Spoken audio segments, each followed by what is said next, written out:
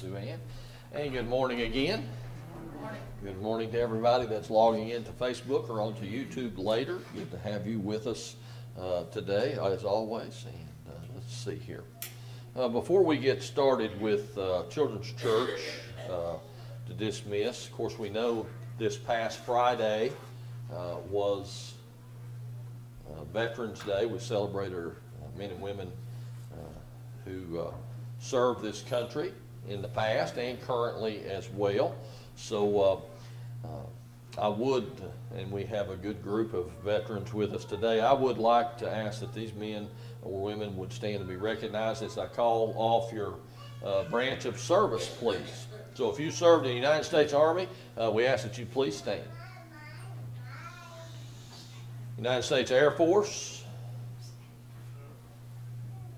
United States Navy,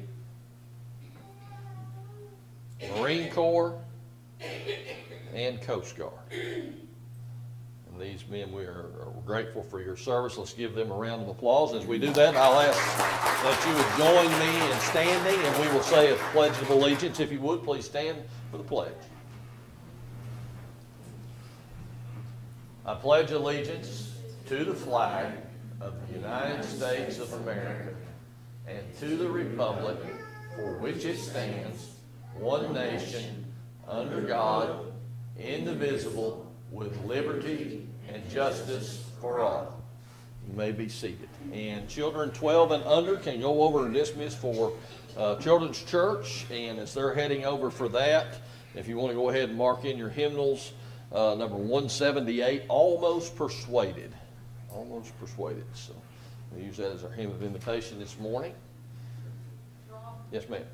Those are people who come together this week and help me get the prayer work ready for the packing party and all the things. Everyone, I don't want to name them all by name, I'm afraid I'll forget somebody, but everybody who came to church and worked, everybody took home stuff and worked, and I appreciate it because I was a little bit overwhelmed Sunday, so y'all come together and help me out. Can't wait till Tuesday night. All right. All right, look forward, and thank you for your help in preparations for that Operation Christmas Child packing party we're having, and certainly it was appreciated. All right, well, throughout this nation, around the world in many respects, wherever our nation's flag does fly, some people at least paused Friday to remember the price that has been paid for the freedoms that we enjoy. On November the 19th, 1863, President Abraham Lincoln, while at the battlefield at Gettysburg to dedicate a portion of that land as a national cemetery, spoke these words in part at this, what we know as the Gettysburg Address. The world will little note nor long remember what we say here, but we can never forget what they did here. It is for us, the living, rather to be dedicated here to the unfinished work which they who fought here have thus so far nobly advanced. It is rather for us to be here dedicated to the great task remaining before us, that from these honored dead we take increased devotion to that cause for which they gave the last full measure of devotion. That we here highly resolve that these dead shall not have died in vain, that this nation under God shall have a new birth of freedom, and that the government of the people, by the people, and for the people shall not perish from the earth. And Gettysburg does not stand alone in our memories of veterans. That pledge that he calls for us to take forward, it's even valid in today. It would fail really if we did not mention places like Valley Forge, Flanders Field, Omaha Beach, Iwo Jima, the Chosin Valley, or Reservoir rather, Pork Chop Hill, Fallujah, and Kabul. Folks, we have to realize that freedom, that if freedom is to be carried from generation to generation, it is our children and our grandchildren and our great-grandchildren, for them to enjoy that. that generation, each subsequent generation, must be willing to pay that price. And as long as we have those that are willing to do that, we will enjoy the freedoms that we do. And from that, freedom is never free. And that's the title of this morning's sermon. Because we as Christians also, I want us to be reminded of something else. Forgiveness is not free. Just as our freedom comes with a price, so does that forgiveness. We have to remember that. And this morning I want us to look at an example of devotion to forgiveness. If you will, turn with me in your Bibles over to chapter 7 of Luke, the Gospel of Luke. This passage is verses 36 through 50. I'm not going to read them all at one time. We will just work our way through these as we go through this example here. This will be one that we're not unfamiliar with, but oftentimes we don't look at it as an example of devotion. In Luke chapter 7, beginning with verse 36 through 39, we're about to see that there is a meeting with Jesus. It says, and one of the Pharisees desired him that he would eat with him, and he went into the Pharisee's house and sat down to meat. And behold, a woman in the city, which was a sinner, when she knew that Jesus sat at the meat with the Pharisee's house, brought an alabaster box of ointment, and stood at his feet behind him weeping, and began to wash his feet with tears, and did wipe them with the hairs of her head, and kissed his feet, and anointed them with the ointment. Now when the Pharisee which had bidden him saw it, he spake within himself, saying, this man, if he were a prophet, would have known who and what manner of woman this is that toucheth him, for she is a sinner. Now, obviously it says here that the Pharisee had invited Jesus into his home for dinner, for supper, whatever you want to call that particular meal.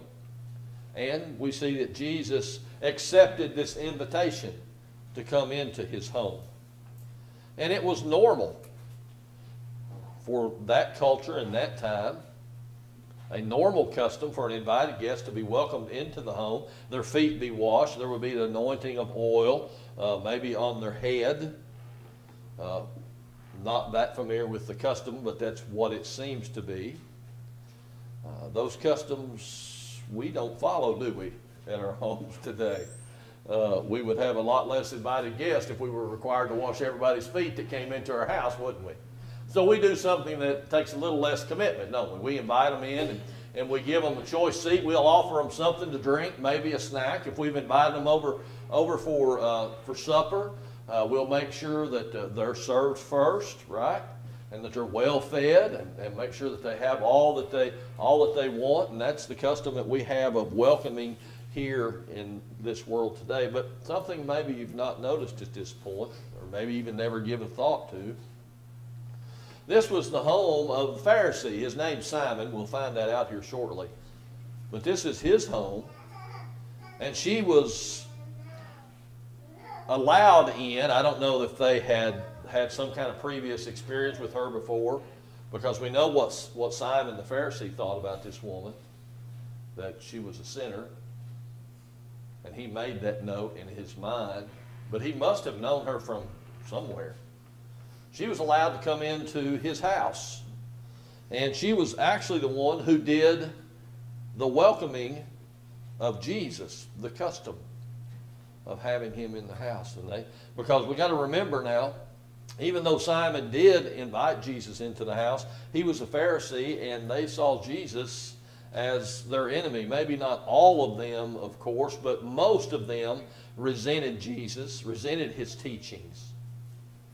But yet this Pharisee invited Jesus into his home. Not sure why.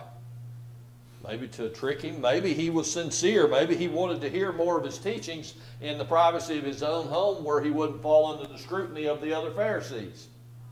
We could give him the benefit of that doubt. But Jesus accepted the invitation. But yet, though this Pharisee extended the invitation, Jesus was not welcomed in the usual fashion.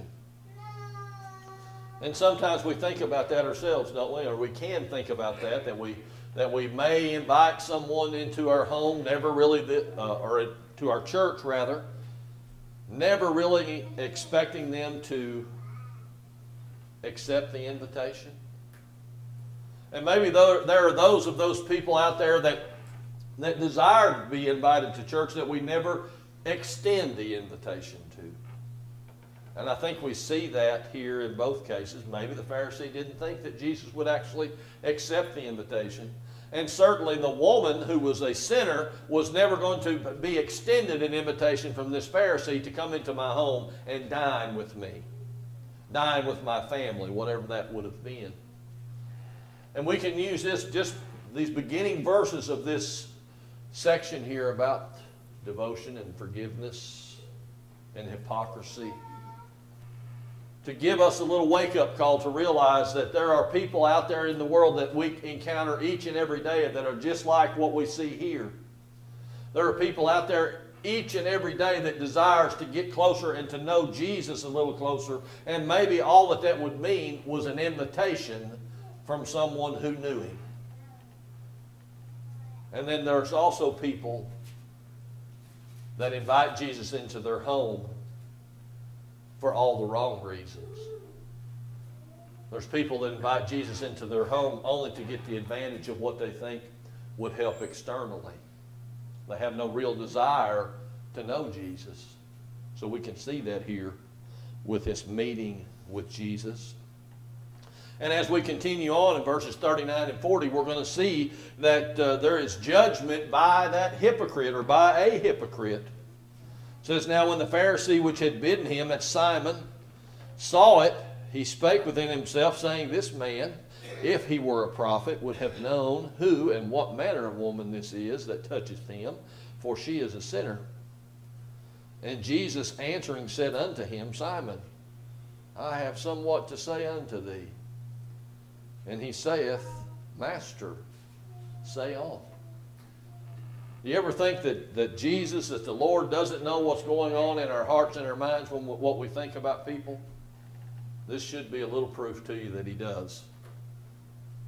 Should be a little proof to you about that, because that's exactly what happened. Because it says that he said unto himself, now maybe mumbled it under his breath, maybe just said it to himself or just thought it to himself, but nonetheless Jesus knew what he said. And he said, Simon, I want to have a little talk with you. So what we see here, Simon knew what kind of woman she was. So he judges her, doesn't he? She is a sinner. But who else does Simon judge? Simon judges Jesus. He assumes Jesus, in not stopping her, is condoning her immorality. Well, if this man's really a prophet, he should know what type of woman this is that touches him.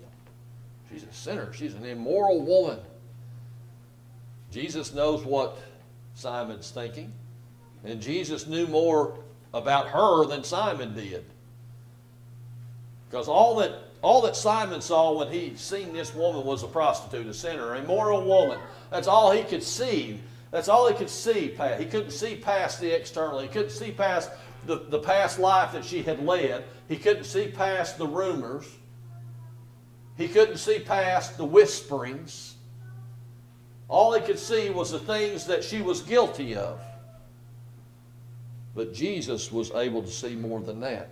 Jesus saw a repentant woman, a repentant sinner, a precious soul seeking some way to express her love and gratitude and appreciation for what Jesus came to mean to her. Now, how is it that she knew about Jesus? The Bible doesn't really tell us. But I think it would be reasonable to say she'd probably either heard him preach, she may have witnessed a miracle, she may have had family or friends that had witnessed a miracle that she trusted. Somewhere along the line, she had an encounter with Jesus that changed this woman's life.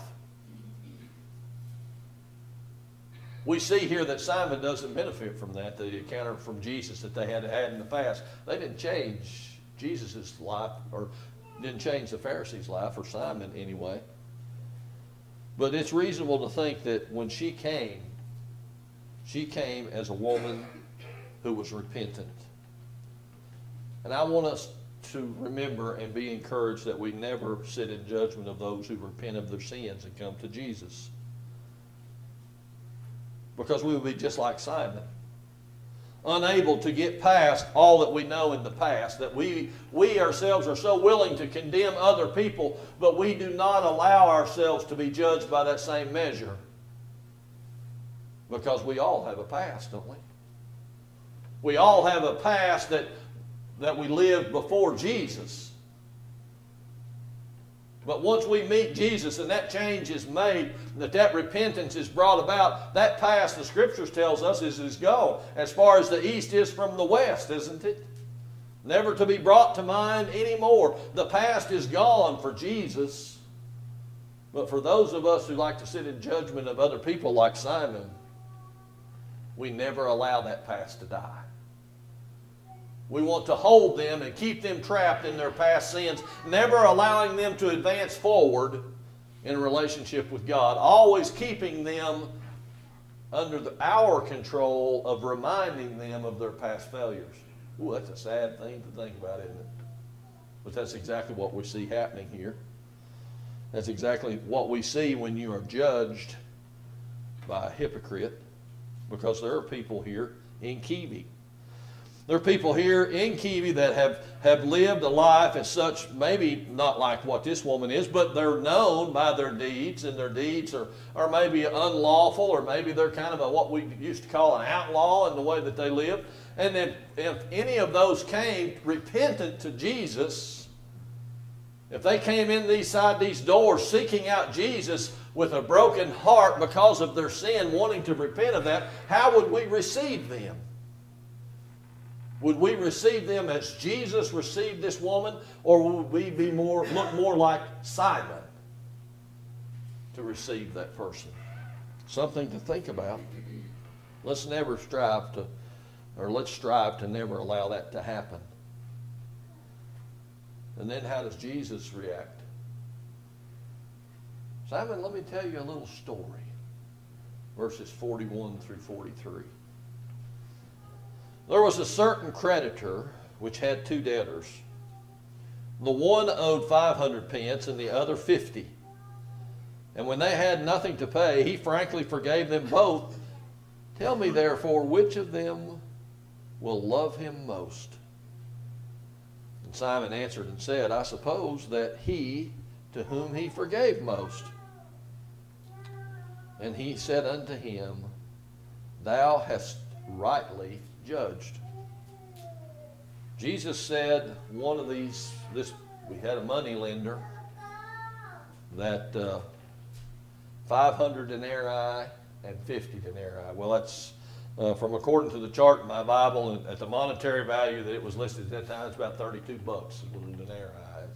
So about $1,600 for one person and $16,000 for another person. And that's a day's wage at that time, and if you calculate that down, that's about $4 an hour if it's an 8-hour day. So one person owed him a couple of weeks worth of work, and one owed him a couple of years worth of work. When we think about the amount of money and how that breaks down for these folks. And Jesus compares that way so that Simon can understand. Now maybe Simon's going, what has this got to do with anything? Why is he telling me about money changers? Money changers, I know, they don't have any trouble collecting debt because they will bring them before the courts and we will make a judgment that they either pay or they're cast into prison until they can pay. That's how they dealt with them. So maybe Simon's a little confused, but he answers the question anyway. The one that forgave the most, the one that was forgiven the most. And Jesus said, you have judged correctly. And we must think about this in the same way, because that's what Jesus is trying to get his point across to Simon. Have we not all sinned? Yes, maybe there's some people that have sinned more than others. We like to classify sins and say, they sinned worse than I did. I've never seen that classification list anywhere in the Bible. Amen. Sin is sin. My sin is great. Your sin is great.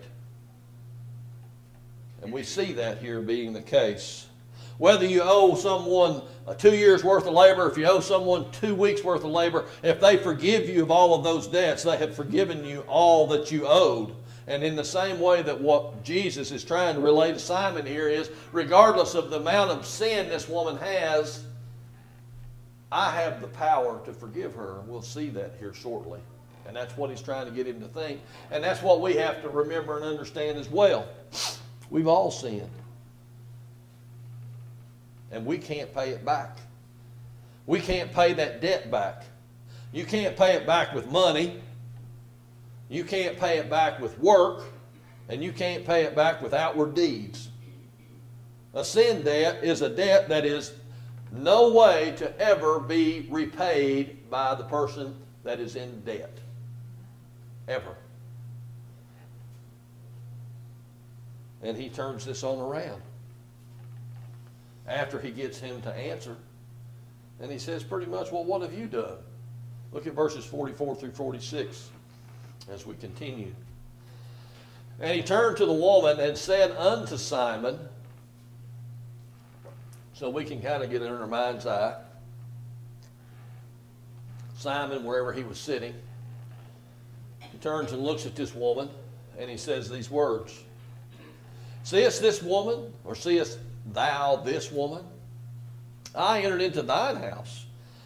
Thou gavest me no water for my feet, but she has washed my feet with tears, and wiped them with the hairs of her head. Thou gavest me no kiss, but this woman since the time that I came in hath not ceased to kiss my feet. My head with oil thou didst not anoint, but this woman hath anointed my feet with ointment. Wherefore I say unto thee, her sins, which are many, are forgiven, for she loved much. But to whom little is forgiven, the same loveth little.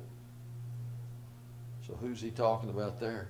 Who's he turning that back to when he says that?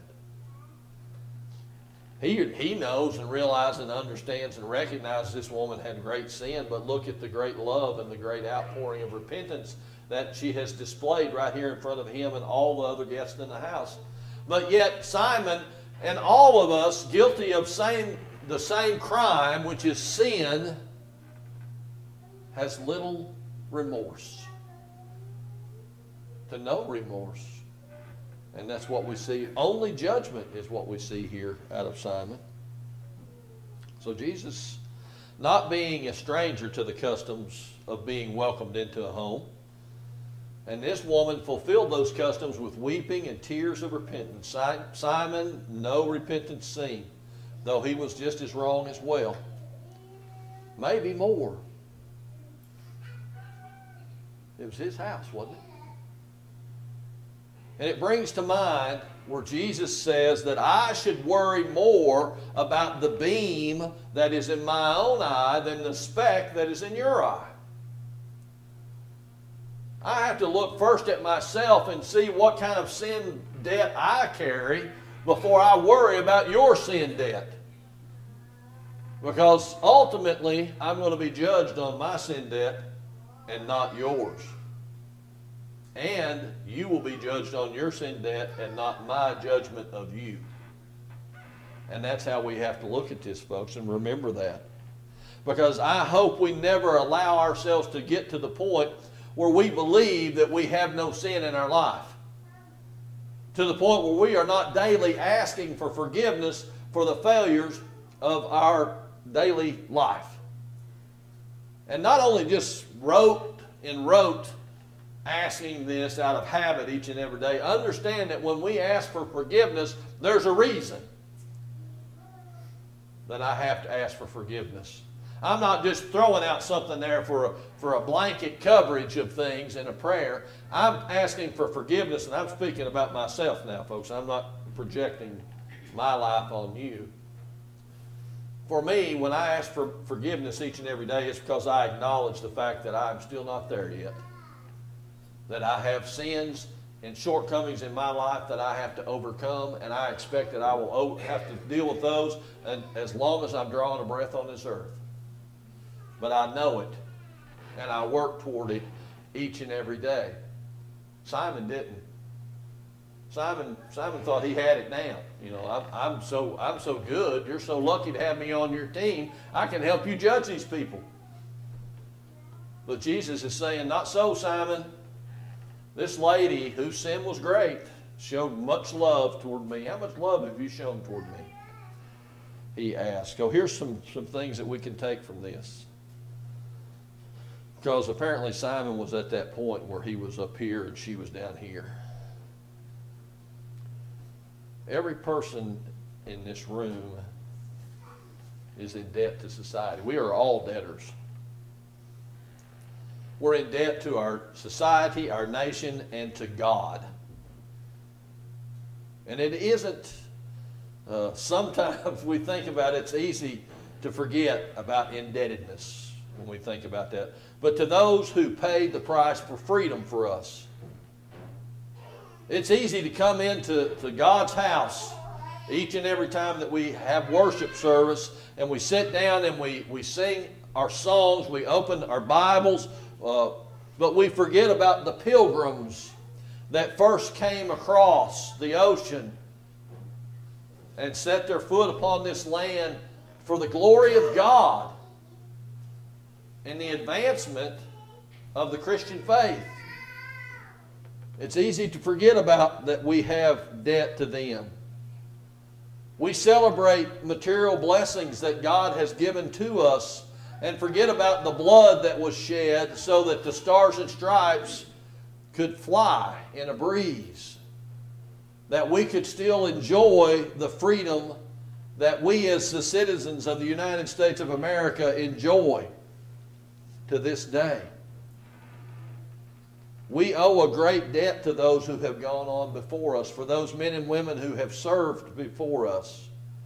We owe a great debt to God, who has redeemed and forgiven us through the blood and sacrifice of His Son and our Savior, Jesus Christ. We are all in debt. And it is a debt that we can none here pay. If my creditors were to all decide to get together and say, Rob, you have till the Friday of next week to pay every dime that you owe each and every one of us, I'd be in trouble because I don't have enough money in the bank to pay all of the bills, all of my debts. Now I can whittle away at them. Don't want you to get alarmed. I'm set up on payments, fine. I'm doing just fine. But if they all called in their debt all at the same time, I'd be in trouble because I just don't have it. I don't have it. And that's what we have to understand about being in debt. When we think about the debt that we owe our forefathers, we have to realize and understand it's a debt that we cannot pay. When we think about the debt that we owe all of the men and the women who have willingly served this nation, it is a debt that we cannot pay. When we think about what we owe God, when I think about what I myself owe God for the price that He paid for my sin, my debts of sin, I can't pay that either. Because forgiveness, and we have to remember this, is available for everyone. Look at verse 48 with me. And He said unto her, Thy sins are forgiven. Jesus said that to this lady, that her sins were forgiven. What she did was not why they were forgiven. No, what she did was the gratitude that she expressed because they were forgiven.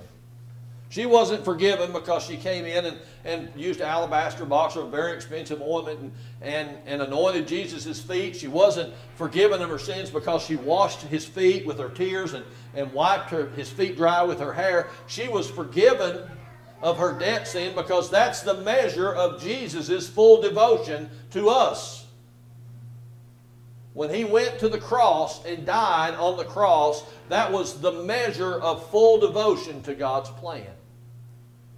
That's why she was forgiven her sins, and that's why we are forgiven our sins. Not anything that I can do. Nothing that I can do can pay that sin debt. Only the grace of God.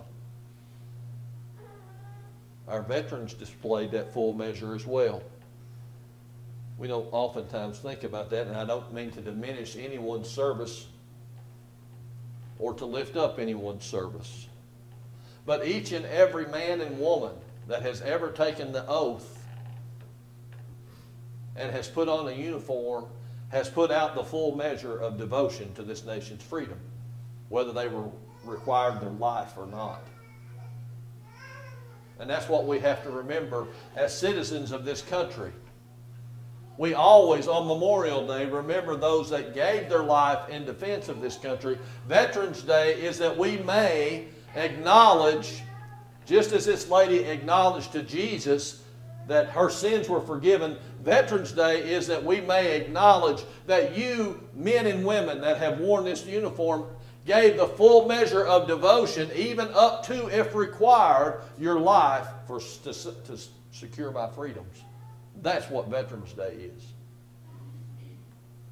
And that's a debt we can't repay. We can thank someone. We can show someone our gratitude. We can never repay that, except with our full measure of devotion. Our full measure of devotion can pay that forward for the next generation for our freedoms. That's how it's paid. So I say this today to our veterans. Thank you for securing the freedoms this nation enjoys. And I say this to God, our Father. Thank you for Jesus. And thank you for giving him as payment for my sin of debt. To both I cannot repay, but I will be forever grateful to your devotion. And let me say this to all Christians today. In the times and days that we find ourselves living in, it is our full measure of devotion will be required in service of our Lord. I think we see tougher times ahead. I think we're going to see tougher economic times ahead. I think we're going to see times of persecution ahead. And we must ourselves be fully devoted to serving a loving God, a caring God, one that cares so much that he gave his only begotten Son so that our sin debt would be paid. And I want to encourage you to do that. And if you're here this morning and you never accepted Jesus Christ as your Savior, his full measure of devotion shows how much that he loves and cares for you. And he did that so that you may have the hope of eternal life, so that you may be like this woman, never trapped forever in your sin by being unforgiven by those walking about, because we don't judge you on Judgment Day. You're not going to stand before me. You're not going to stand before Harold Bales. You're not going to stand before any elder that's ever served here. You're going to stand before Jesus Christ. And he's either going to say, I know him, or I don't know him. And that's all that matters, folks, is that you know Jesus as your Savior. So I want to encourage you that if what you've heard, you believe. And if what you believe has caused your heart to turn like this woman's heart turned, I want you to repent, just like it says in the Scriptures. And I want you to come forward, and I want to be privileged to take your confession of faith. And then, having heard that, be honored to bury you with the Lord in the likeness of his death, raised that new creation in baptism. You're going to receive the forgiveness of sins. You're going to receive the gift of the Holy Spirit to guide you as we serve fully devoted. Now, maybe you're a Christian. Maybe you've been a Christian for a week. Maybe you've been a Christian for 50 years, and you realize, I've not given the Lord my full measure of devotion. I want to encourage you this morning to work toward that goal. Devote yourself in as much as God has devoted his Son to us. We're going to sing this hymn of invitation, Almost Persuaded, this morning. the first and the second verse. If you have a decision to make, I want to encourage you to come as we stand and sing. 178, Almost Persuaded, the first and the second verse.